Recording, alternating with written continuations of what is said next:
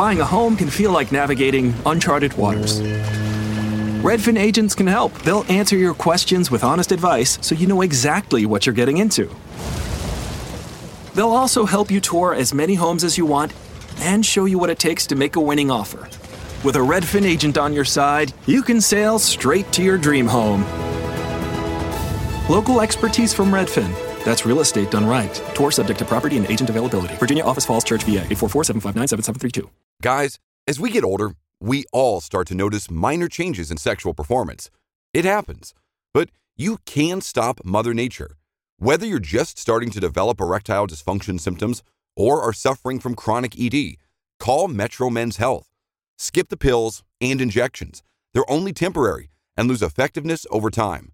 Metro Men's Health treats the root cause of ED, lack of blood flow, so it works long term. Metro Men's Health uses the most advanced and clinically proven wave therapy on the market to actually repair aging blood vessels and restore them to a younger you. Get your spontaneity and your confidence back with safe, effective treatment from Metro Men's Health. Visit metromenshealth.com or call 833-687-0700.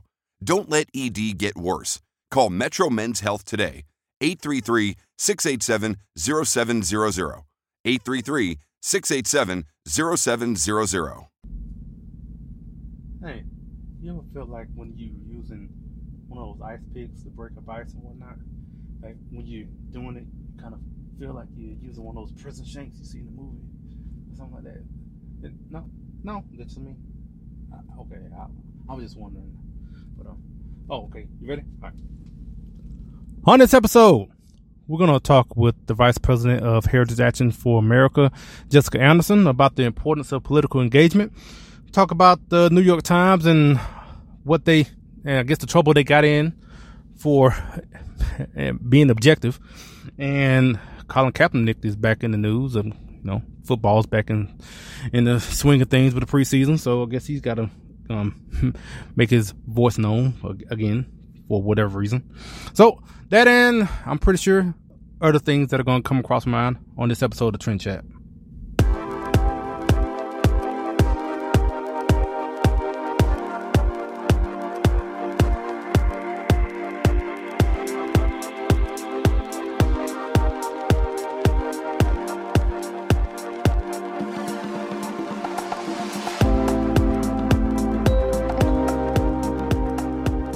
From the highways of America, here's the podcast where we talk politics, a little entertainment, some culture, and this and that, from the road to your ears. This is Trend Chat with your host, Brian Bledsoe.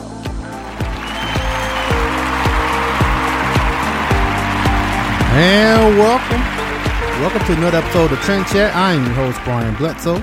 And if you want to connect with us, we're on Facebook, Instagram, Twitter, or Snapchat. It's all the same name at Trend Chat 24/7. We're playing on what is this? I'm trying to think of all the podcast outlets that we're on, but I'm not going to go through all of them. I'm just going to mention Google, Apple Podcasts, Spotify, iHeartRadio, and other popular podcast outlets, because I honestly cannot name them all, because I honestly don't know where they're all at. But wherever you're listening, I appreciate it, and I would strongly advise you to like, share, and subscribe. 5-star reviews all around. And I mean, that's what I would like, a 5-star review. But if you want to put a 4, or at least a 4, I mean, at least tell me why. Maybe it's, could be a number of reasons, but I would like to, get some feedback about whether it's, whether it's 5-star, 4-star, whatever. Not even go past 4. Just go. But again, like, share, and subscribe. So, if you heard the last episode, and I'm hoping that you did, and in the beginning, we mentioned about what happened at El Paso, because it was right when we started recording. That's when all that went down with the shooting out in El Paso. And by the time we finished, we had another shooting that happened in Dayton, Ohio. And so, and like that was all on the same day. And So we've had two tragic, events that have gone on in the past couple of days, and it's been a pretty rough week. I mean, not for me in particular, but for the people that have been affected in both of these shootings and in the communities around it as well. But one thing I've noticed is that, by this time, I'm pretty sure you probably heard all the information about both of the shootings. I'm not going to get all into the details about it. The one thing I'm thinking about it in as far as this so far, as at the time of this recording at least, is that with everything that has happened in El Paso and finding out about the shooter and all of that, and also finding out about the shooter in Dayton. Now, it's been, well, they both were covered about the same, but I noticed when we got more information about both of the shooters and got information especially about the one in Dayton, it seems like the reporting on Dayton has kind of been diminished a little bit. It seems like, especially coming from the mainstream media, the CNNs and all of them, like they tend to want to really focus on El Paso because of the shooter kind of fits the narrative that they want to really report on, and they really want to talk about the quote unquote rise of white supremacy and everything. So they really want to focus on that, but don't really want to talk too much about Dayton. They may talk about it, but the balance of it is tend to be tilted just to talk more about El Paso.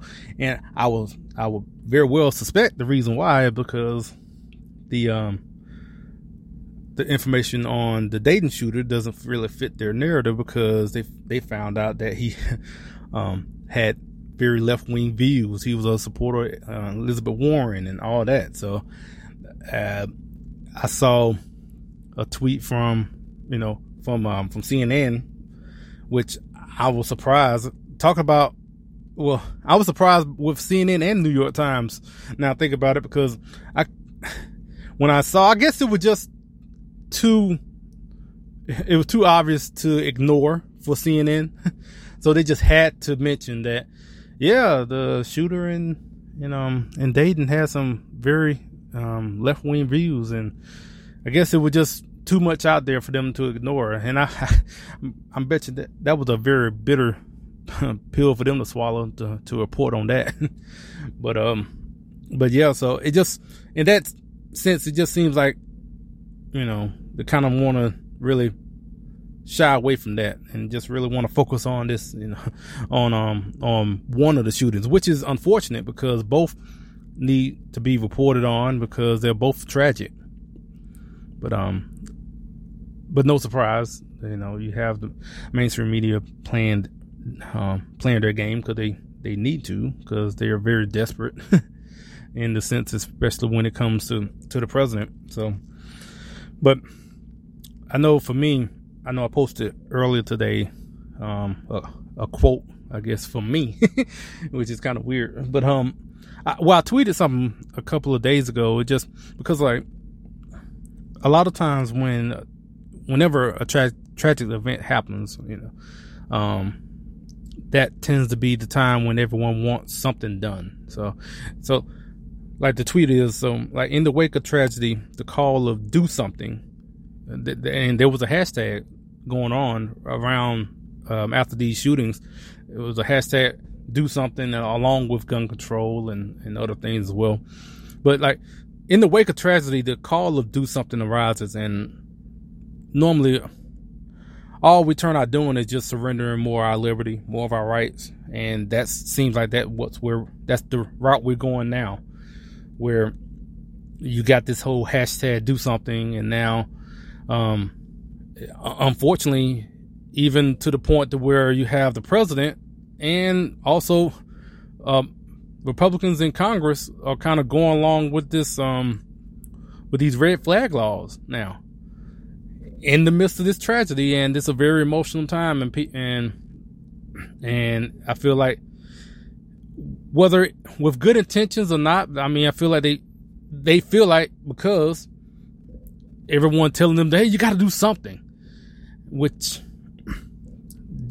don't just do something, because that can be as worse as with the tragedy that has happened. You could just make things worse for the country for years to come.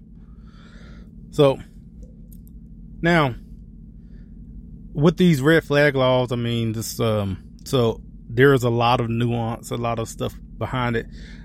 I would say, simply put, it would basically come down to like if someone, a family member, or then again, there's different laws across different states as well. Some want to use, like on the federal level, they want to use one of the states as an example as far as what they want to use for red flag laws or whatever. But basically, you can report on someone. This is very simplistic. I understand that. Just someone can report to law enforcement that you're a threat, and then they can come and take your guns because someone has perceived you as a threat. That's very simplistic. I know there's a lot more to it, but that's kind of the simple version of it. If you haven't heard about it at all, I would implore you to check it out. But either way, that right there, even from that simple, very simple definition that I just gave, that could be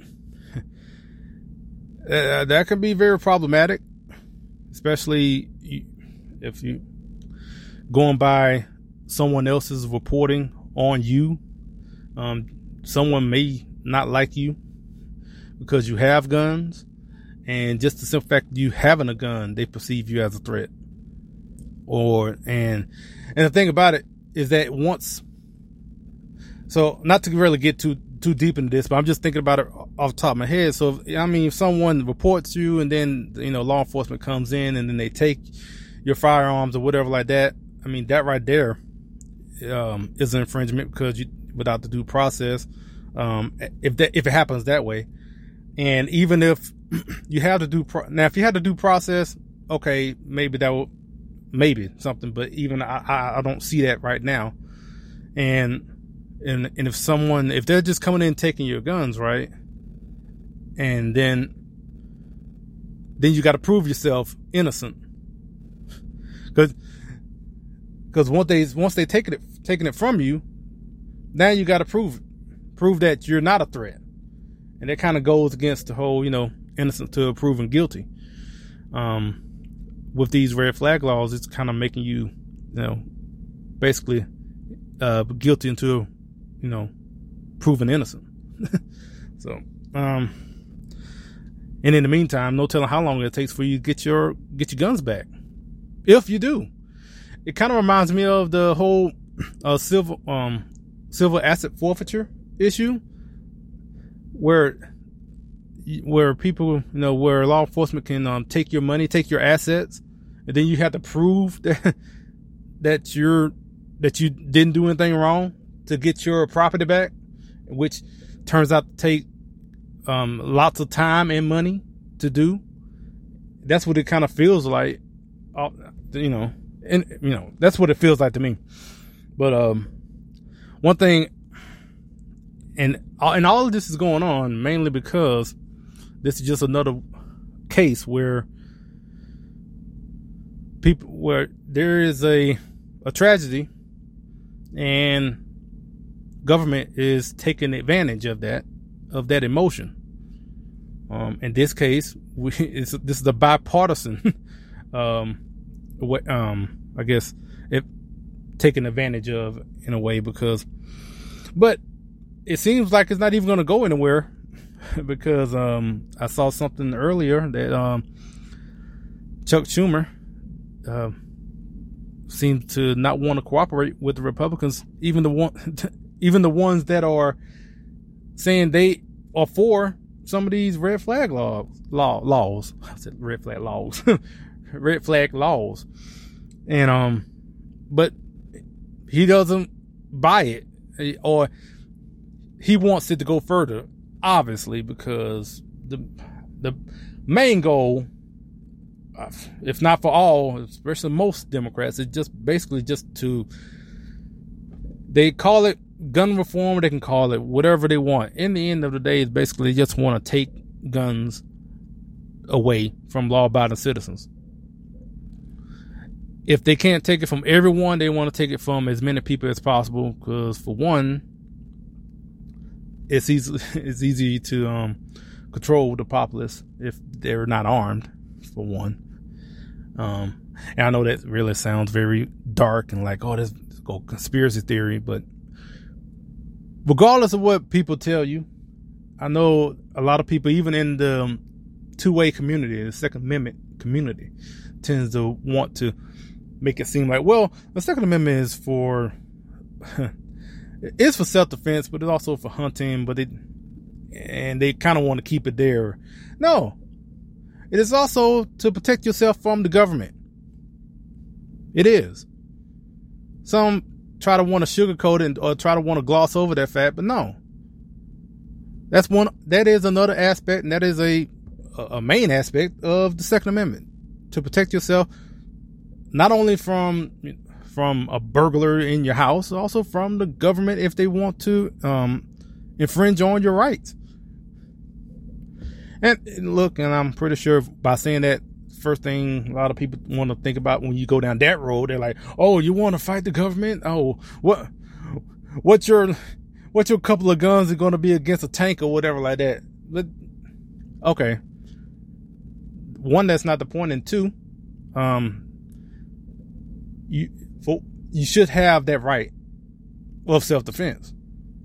And one example I could think of is that, hey, we have a great military, and yet out there overseas, we'd send there with fighting people over there in Afghanistan, and they don't have all the most sophisticated equipment themselves, and yet they're able to fight. But hey, that is a possibility, and that is something we should have a right to defend ourselves from all threats. So, but it seems like we're not even thinking about going in that direction as a country. We're more going towards trying to give away more of our rights as much as possible, and it always tends to be surrounding some sort of tragic event, which I understand why, because like I said, people are really caught up emotionally and just want to feel safe. And Coleon the War had a tweet that I retweeted and posted out myself, is that you don't have the right to quote unquote feel safe, but you do have a right to buy a gun and defend yourself. But that's a very unpopular, inconvenient truth. But a lot of people don't really see it that way, especially a good majority of people. When they want to, they basically have been told and basically have been conditioned by the media and politicians that they need to give basically all our security to the state. I mean, that's how they're basically telling everyone to, like, you don't need a gun. The police can take care of you 24/7, 365. And if not, well, you shouldn't have the right to defend yourself. That's what a lot of these people in the media, especially, and a lot of these celebrities out here wanting to put out hashtag gun control. Meanwhile, while they're being heavily armed and protected themselves. So, but the answer, it's not gun control. That is not the answer. It really isn't. That's not the answer. The answer is more people in control of guns.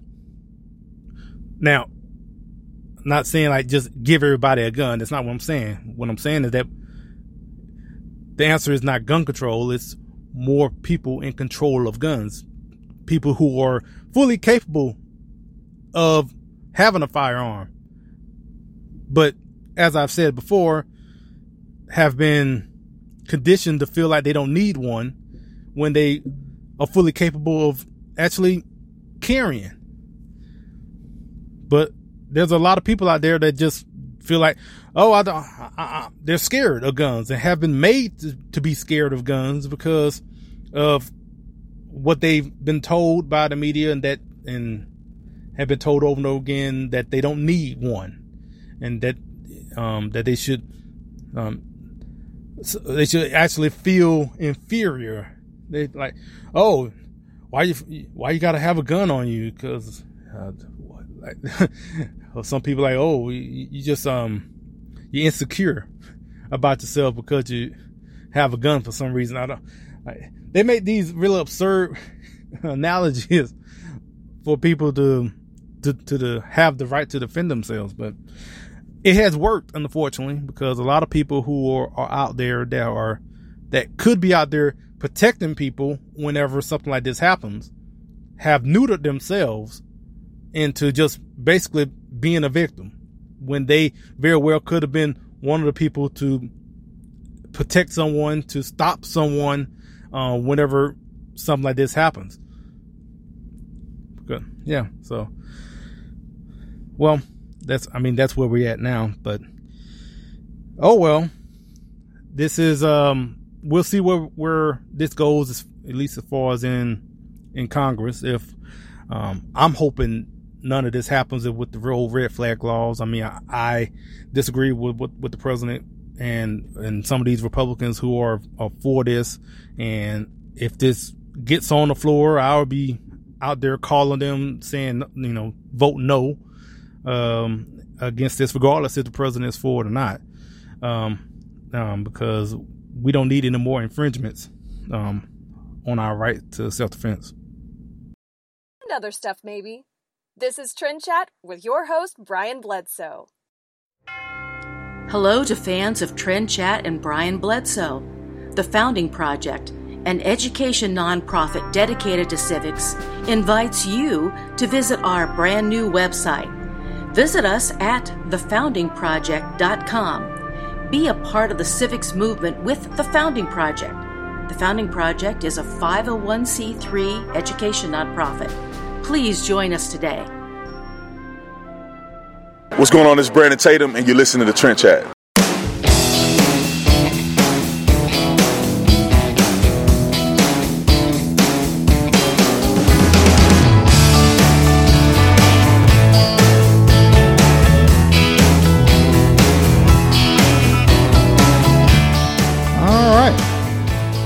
So, first off, thanks to 1776united.com for being a partner with Trend Chat. And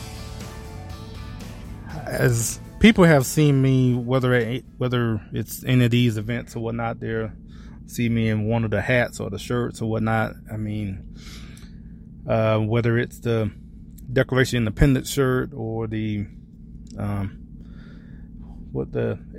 I got so many different shirts. I actually got another shirt coming in that's in the mail now. That's basically about the Second Amendment, saying technology changes, but our rights don't. Talking about the technology of the musket down to the AR-15, and so just because technology changes doesn't mean that our right to self-defense change. And so, so like that shirt as well. Like I said, I don't have it yet. It's in the mail right now. But I would say check them out at 1776united.com. And if you put in the code 76 militia -Trend Chat. So you say it again, 76 like 1776. 76 militia, like a well-regulated militia, -Trend Chat. So 76 militia Trend Chat, and you get 20% off on your next purchase. So, like I mentioned in the beginning, we're gonna have an interview with the Vice President of Heritage Action for America, Jessica Anderson, and one thing I do want to mention, we've had people from whether it's the Heritage Foundation or Heritage Action. One thing I've mentioned before is that I'm a Seminole in the Heritage Action Seminole program, and they have these what they call a Seminole Summit around the country, and it's great information, lots of great speakers giving out a lot of I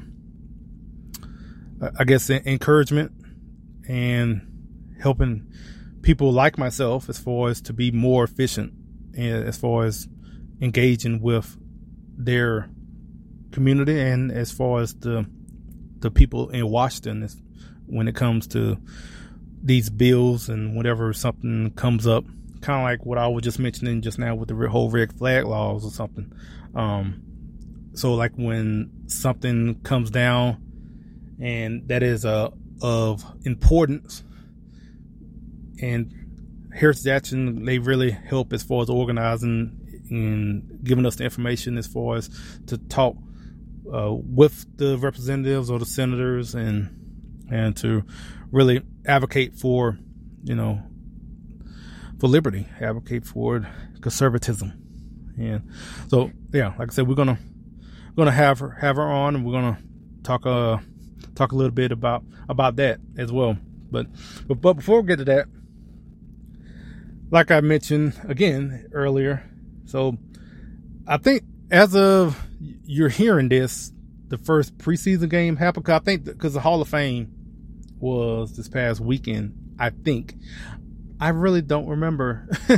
And that's something I have kind of removed myself so much from watching NFL, at least in the past couple of years, to the point I used to know when the Hall of Fame was. I used to know when the preseason games were and all that. I mean, but yeah, I have gotten so far removed from watching NFL and it's not about, I know I mentioned about Colin Kaepernick. So it's about me saying that it's not just that.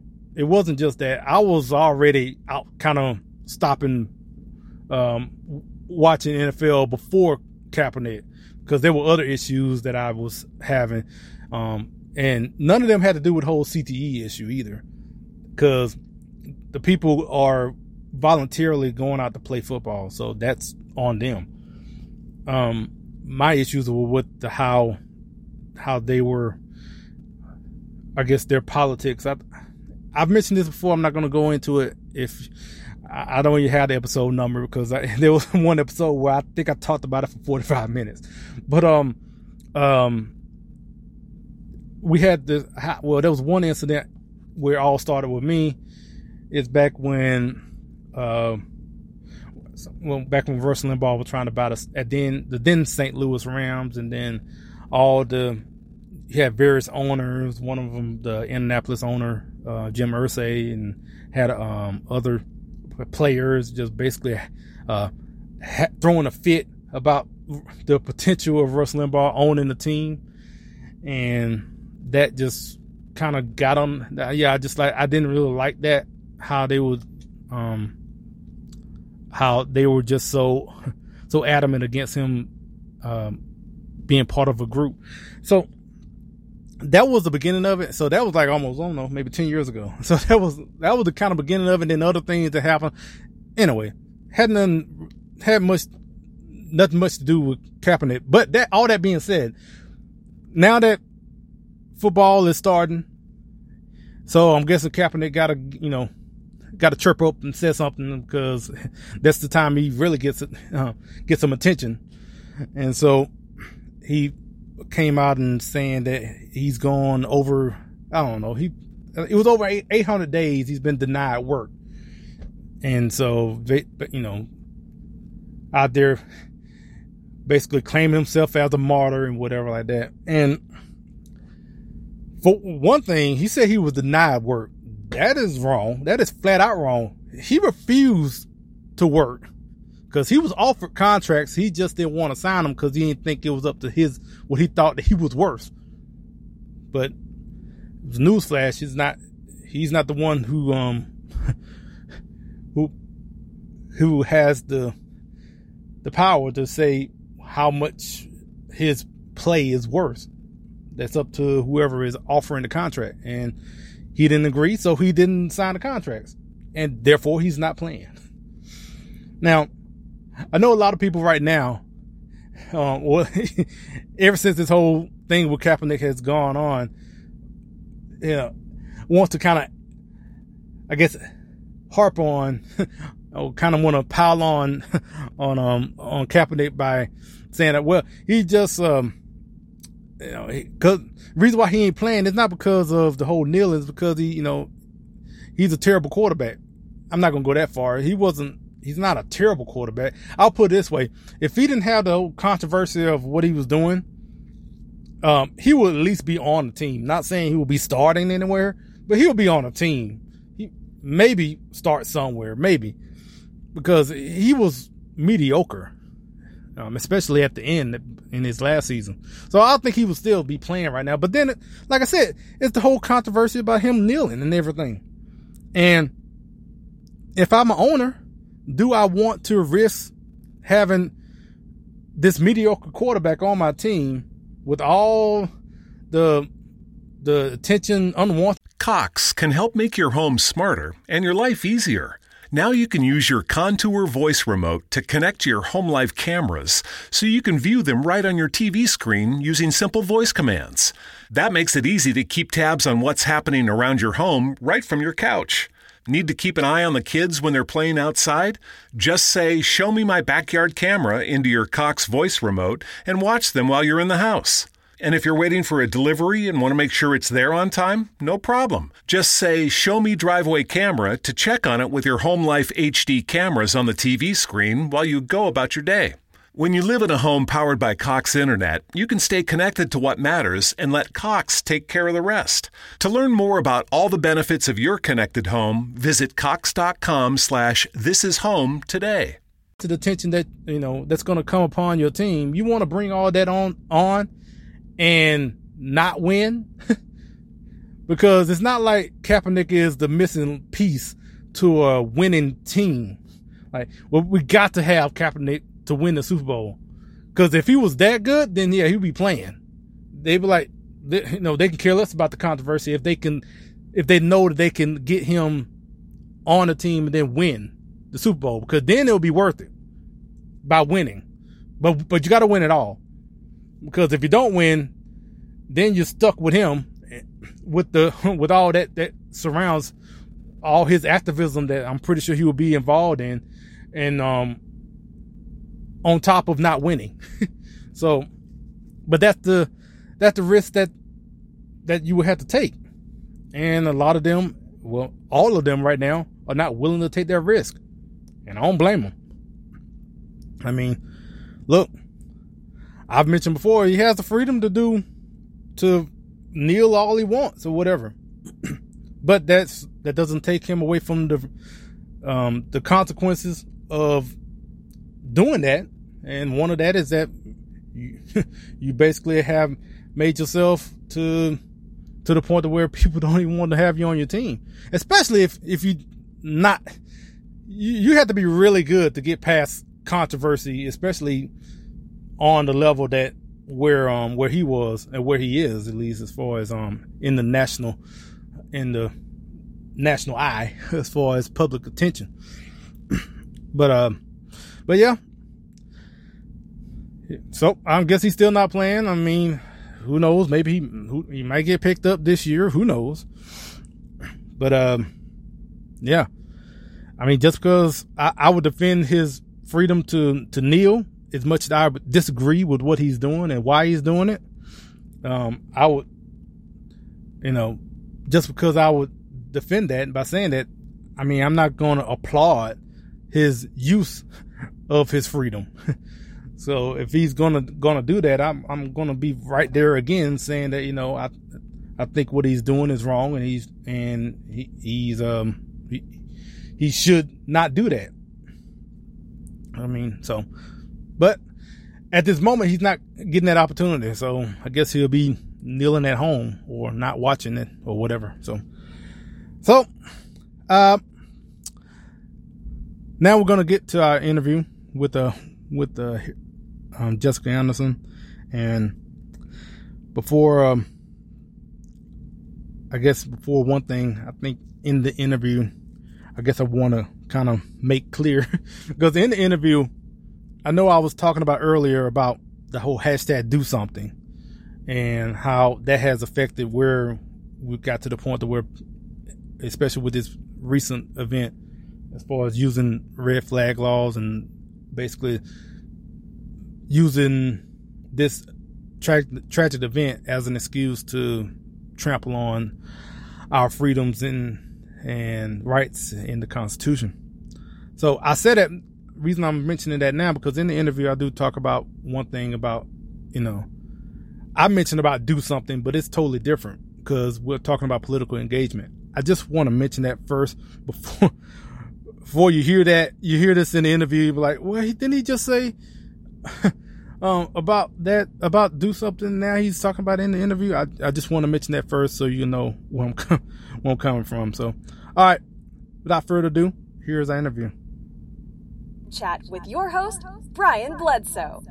Hello, this is Trend Chat, and we are very pleased to have the Vice President of Heritage Action for America, Jessica Anderson, with us. How are you doing? I'm doing great. Thanks for having me. So, first thing, actually, I remember, because I've been a Seminole for a while, and one of the things, look, this may not even mean anything, but I remember looking at your name, and it said Jessica Custer Anderson. Okay, is that a relation to famous custard or no? It is. Okay. It is. Not many people pick up on that these days, but my maiden name is Custer, like the general. I have the General Custer nose. For those watching at home, you can see. but yeah, he's on my dad's side. It's a direct relation, so it always gets some giggles and then some stares, depending on what part of the country we're in. Okay, yeah, I always wanted to ask you that, and I was wondering. I'm guessing that's true. Now, given that you said that, I mean, I guess how has that been growing up with that? I think like anyone, your family heritage is an integral part of your upbringing and is kind of part of how you view life. And so I think with that came a fierce sense of patriotism and duty to country and wanting to serve. And for me, that meant getting involved in politics and trying to ensure that conservative principles, those that I grew up on, are passed down to the next generation. That my kids have the chance to get a good paying job, get a good college education without a liberal indoctrination, and to be able to fight and serve their country one day, just as myself and my husband and my whole family have. And that, as far as just growing up, I mean, one thing I tend to ask a lot of people. I mean, as far as, just tell us about yourself and where did the drive to be engaged in politics? Yeah, no, that's a great question. It's so important that we know where we came from to know where we're going. So I grew up in South Florida, first of 4 kids, big family of 6. All of our extended family lived around us. My dad owns a small business. He's an entrepreneur. And so I grew up kind of with that sort of, reaching the American dream and American heritage as part of our culture, putting family first, putting God first. And so when I graduated college, I went to a state university. I knew that I wanted to really give back and to get involved politically on the public policy side. And so I got engaged in conservative accountability because I was frustrated with what I saw coming out of Washington. I wanted to see, less government, more freedom, and I didn't feel like that was happening in the final years of Bush as president, and of course the 8 years of Obama as president. So that was the tipping point for me to make this a full-time career, to kind of give my life to be able to do this and travel across the country and meet with activists and work on Capitol Hill to hold those members of Congress accountable as well. Now, you were a grassroots director at Heritage Action, but then you went to the White House to work in the Office of Office of Management and Budget. Okay, so I was trying to think of it right quick, but how was it working in the White House? Well, working in the White House is such an incredible opportunity. I mean, it is a historic moment to serve in any White House, let alone this one with President Trump and his vision for America to make America great again. And it was a complete honor. I was there over a year and a half. working from when we first opened the new administration till almost a year ago today. Over 4th of July was my last week there. And I loved it because I saw firsthand how government works. I ran a really robust process that is underneath all of the agencies and the executive office, which ensures that the administration can speak with one voice and that we're unified as we work with Congress. And so I learned front and center how the administration can work. I learned that Twitter was not something that the Founding Fathers envisioned when they set up government agencies and the executive office and how communications work. So I really enjoyed my time and consider it a true honor to have served for that year and a half. And with that, now you're back with Heritage Action as the vice president, and we've talked about on the podcast a number of times. We had Janae Sraki on. We had others from Heritage, but for the people who maybe are listening to this podcast for the first time, first off, shame on you. You should have been listening a long time ago. But if people want to know, just give a little description of Heritage Action. Sure. So Heritage Action is the sister group to the Heritage Foundation, and we were founded almost 10 years ago in 2010, really in the aftermath of President Obama passing an incredible overreach of our healthcare system with Obamacare. And we were created with one thing in mind: holding members of Congress accountable and ensuring that conservative principles have a fighting chance in the room in Washington to make it into final bills that ultimately end up in the president's desk. So at Heritage Action, we're committed to working with activists across the country, building them up, ensuring that they know the issues, are growing their networks, growing their skill base. We have events like the one that we're at today with Brian. You can always count on him being here, although he's not in his cowboy hat. You're not in your cowboy hat today. And I usually can spot you from the stage because you got your cowboy hat on. So I'm going to have to talk to you about that later. He does have an American flag hat on, so I guess we'll give you a free pass. Yeah. There you go. But in any case, we host these events, and they're really, really meant to bring folks together and allow us to focus on what we need to do to go back to Washington and ensure that conservatism has a fighting chance. So what's new with Heritage Action for this year? So this year we're really focused on two things. The first of which is to ensure that there's clear contrast between conservatives and the liberal left and what they're trying to espouse with everything from Medicare for All to their incredible budgets that are busting through the caps, open borders immigration, free student loans, the Green New Deal, disrupting our entire electoral process. The list really goes on the left. And so what is that clear contrast between what they're trying to do to completely disrupt our American culture, as well as our founding principles of free markets, and then what the right is focused on? And we believe that we've got the solutions that promote limited government, strong national defense, and frankly fiscal sanity in today's time when even some Republicans have been agreeing to more spending and an increase in spending. So what we're trying to do is really provide that contrast between the two of them so that there's a clear line and clear difference, not only so that activists know the difference, but so that voters ultimately can make those decisions in 2020 at the ballot box. So that's first and foremost. And like I said, we've got plenty of policies to pull from as the left is just veering further and further and further to the left. The second thing that's on kind of the priority list this year is ensuring that Sentinel Nation across the country is well equipped for the fight ahead in 2020. So we are working hard to make sure that policy is approachable, easy to understand. Folks know how to talk about immigration, how to talk about the legal immigration reforms that are needed, asylum reforms that are needed, why the crisis at the border is a real and current threat, all of those issues, and then that we can turn that into a robust get-out-the-vote strategy for 2020. So we want to use this year to build up Sentinel Nation with the policy so that we can put them on the road and have Sentinels go door to door in support of these policies heading into the 2020 election. So we'll be having a little bit of a shift at the end of this year to encourage folks to go out into their communities and start go to door for that effort. So those two things are forefront in my mind right now.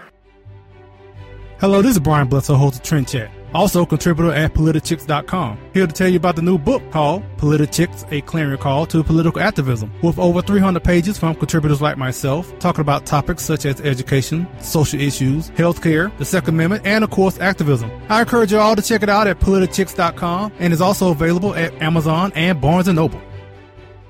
This is Dana Lash, and you're listening to Trend Chat. I know a lot of times we mentioned on the podcast about, it's really important as far as being engaged, in whether it's locally, at state level, wherever. Just do something. That's kind of if anything, is a theme for the podcast. It's like, do something that everybody can do a little something. It's not like we don't all have to do try to do everything. I think a lot of times people tend to get fearful because they think that, if I get engaged, I have to run for Congress or something or something like that. So one thing that helps, at least for me, is the Sentinel program as far as helping people to get somewhat involved. So for one, we're here at one of the Sentinel summits here, and so I guess if people kind of want to know a little bit about the Sentinel program and also the events that go on. Tell us a little bit about that. Yeah, absolutely, Brian. So whether you have 5 minutes a week or you have 5 hours a week, Sentinel program is for you.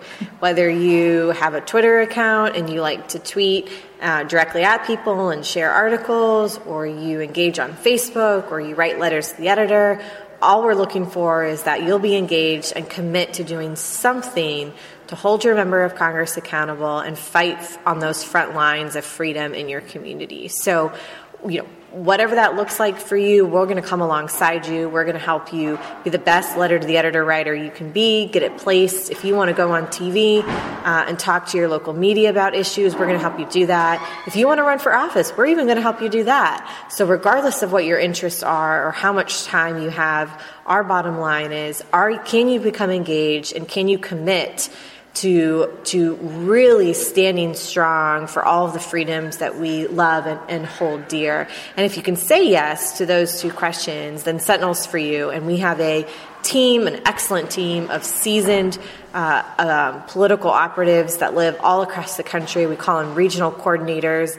They're there in your community to make sure you've got the latest information, get you on the Monday night strategy calls that we host, our Facebook page, hook you up with these events that we offer. We're in Cincinnati today. We're heading to Atlanta in a month. We're heading down to Texas, and we were in Scottsdale, Arizona a month ago. So we try to come to you just as much as we'd love to see you in Washington, D.C., but we realize not everyone wants to come to Washington.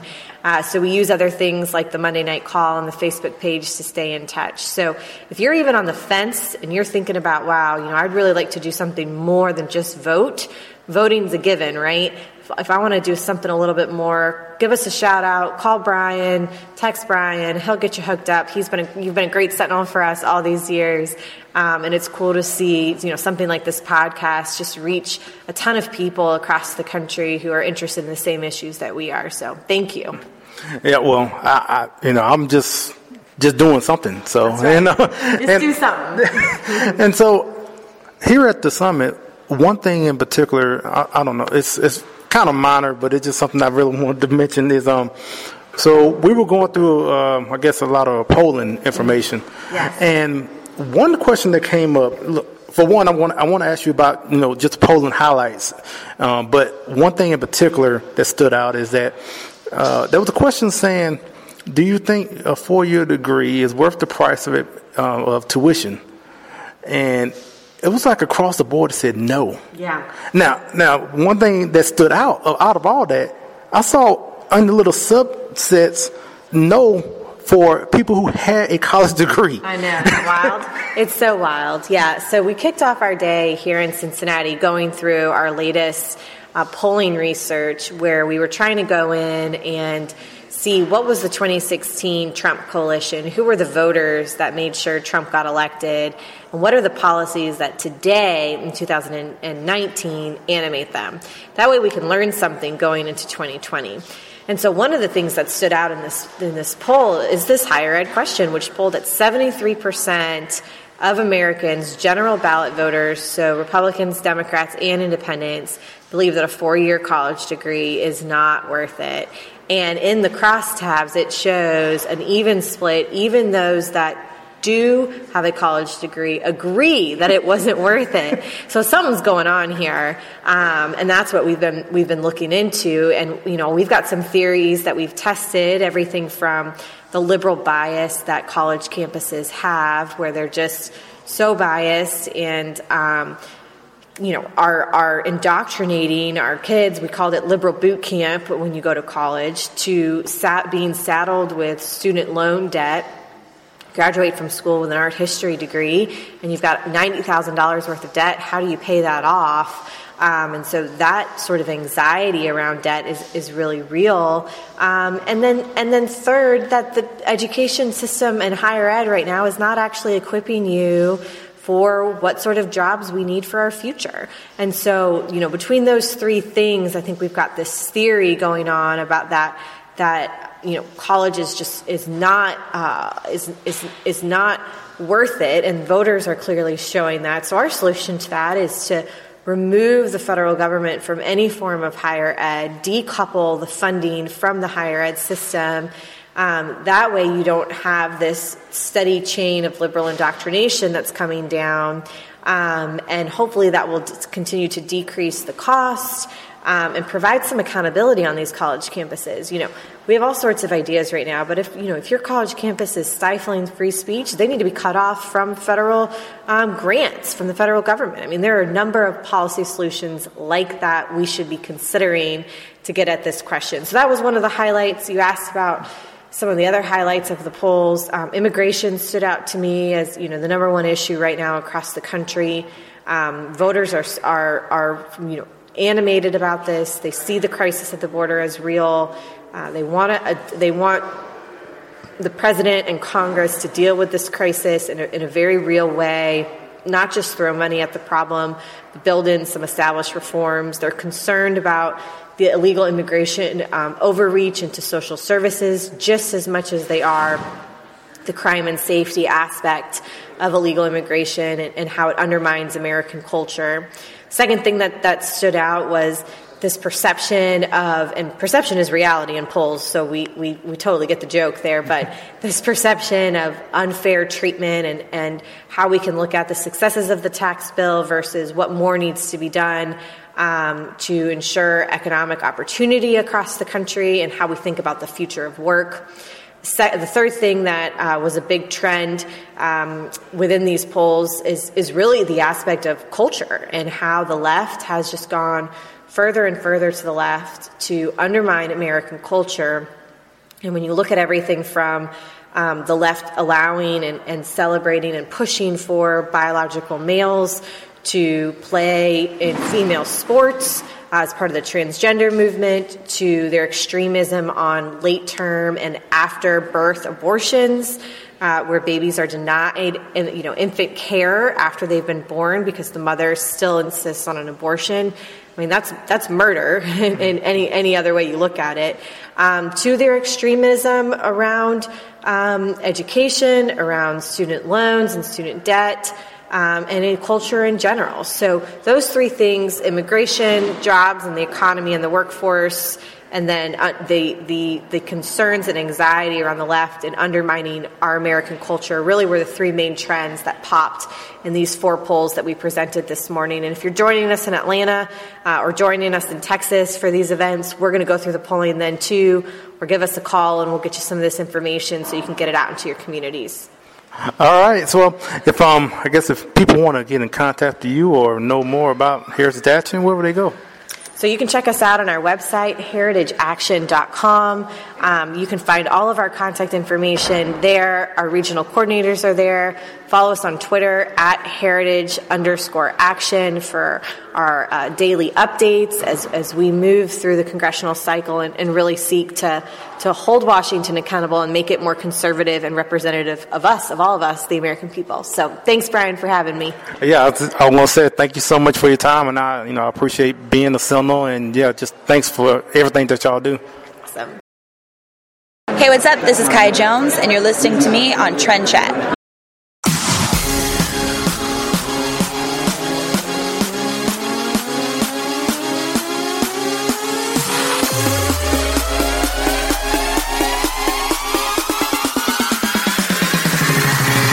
Trend Chat.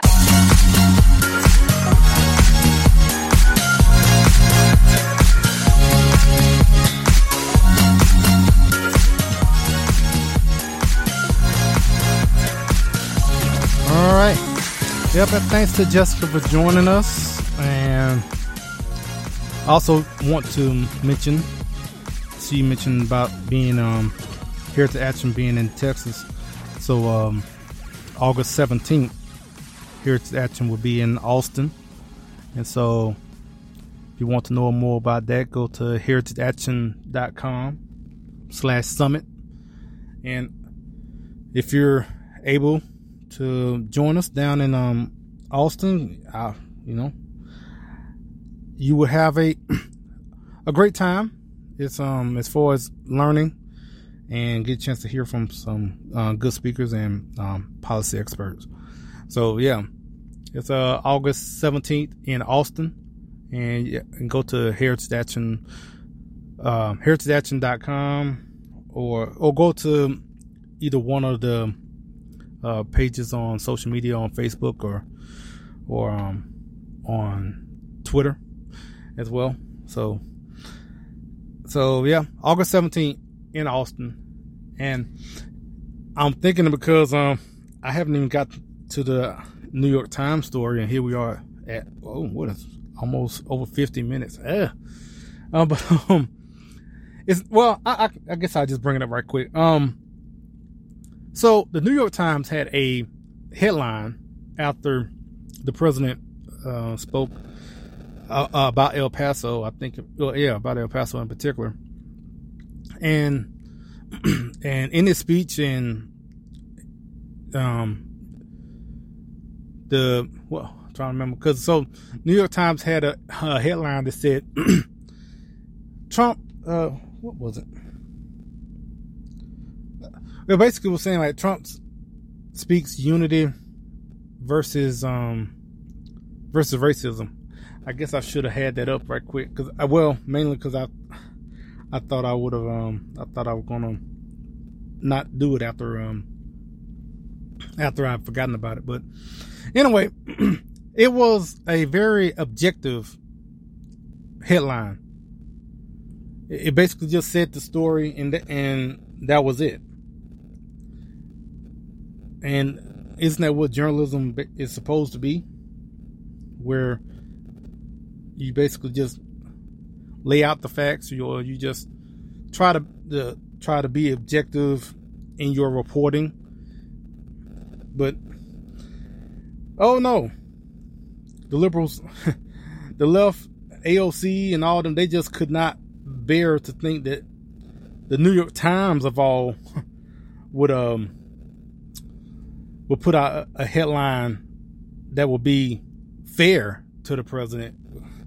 AOC put out that in response to this headline that the New York Times were cowards, basically, by posting the headline there. So I have the headline now. It's Trump urges unity versus racism. That was the headline. And so, like I said, very fair headline, very objective. But the progressive, the left, they're not used to that. They're used to having their headlines in the New York Times, not any sort of objective journalism. So anyway, they basically screamed, kicked, and tweeted enough to the point to where the New York Times changed their the headline to basically, I don't even know what they changed it to, because I'm not even about to look that up. But they changed it to, I guess, to make them feel a little bit better, even though they didn't. I don't think they really liked the change either. They basically wanted the New York Times to just say what they're already saying, that he's a racist, he's a white supremacist, and blah blah blah. That's what they wanted. That's what they wanted the paper of record to show on their headline. But that was it.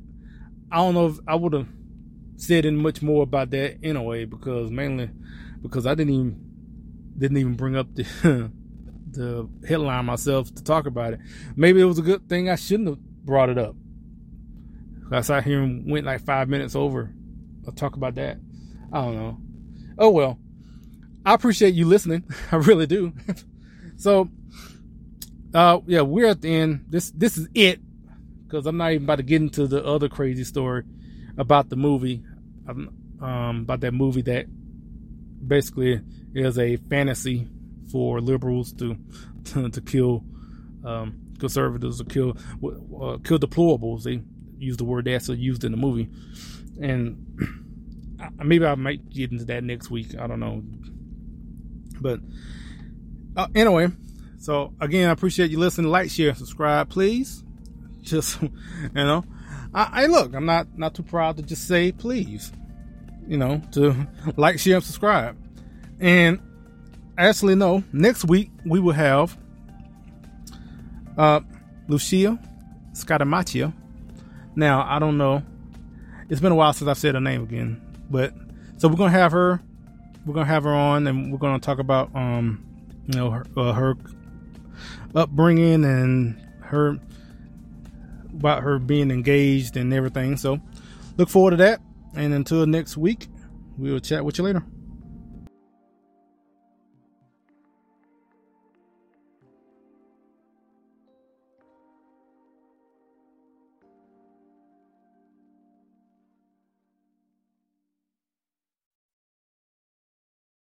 Is it time for a new heating and cooling system? Turn to the experts at Griffith Energy Services and Carrier today and get 0% financing for 18 months on a new heating and cooling system. Get the comfort you deserve from Griffith Energy Services and Carrier. Visit GriffithEnergyServices.com today for this and other exclusive offers. That's GriffithEnergyServices.com. License number MDHVACR 01-2278. Griffith Energy Services.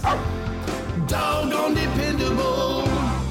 Guys, as we get older, we all start to notice minor changes in sexual performance. It happens.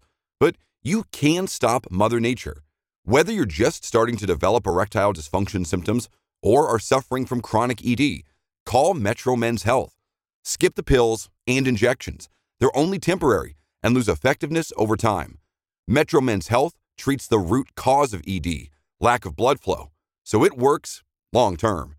Metro Men's Health uses the most advanced and clinically proven wave therapy on the market to actually repair aging blood vessels and restore them to a younger you. Get your spontaneity and your confidence back with safe, effective treatment from Metro Men's Health. Visit metromenshealth.com or call 833-687-0700. Don't let ED get worse. Call Metro Men's Health today. 833-687-0700. 833-687-0700.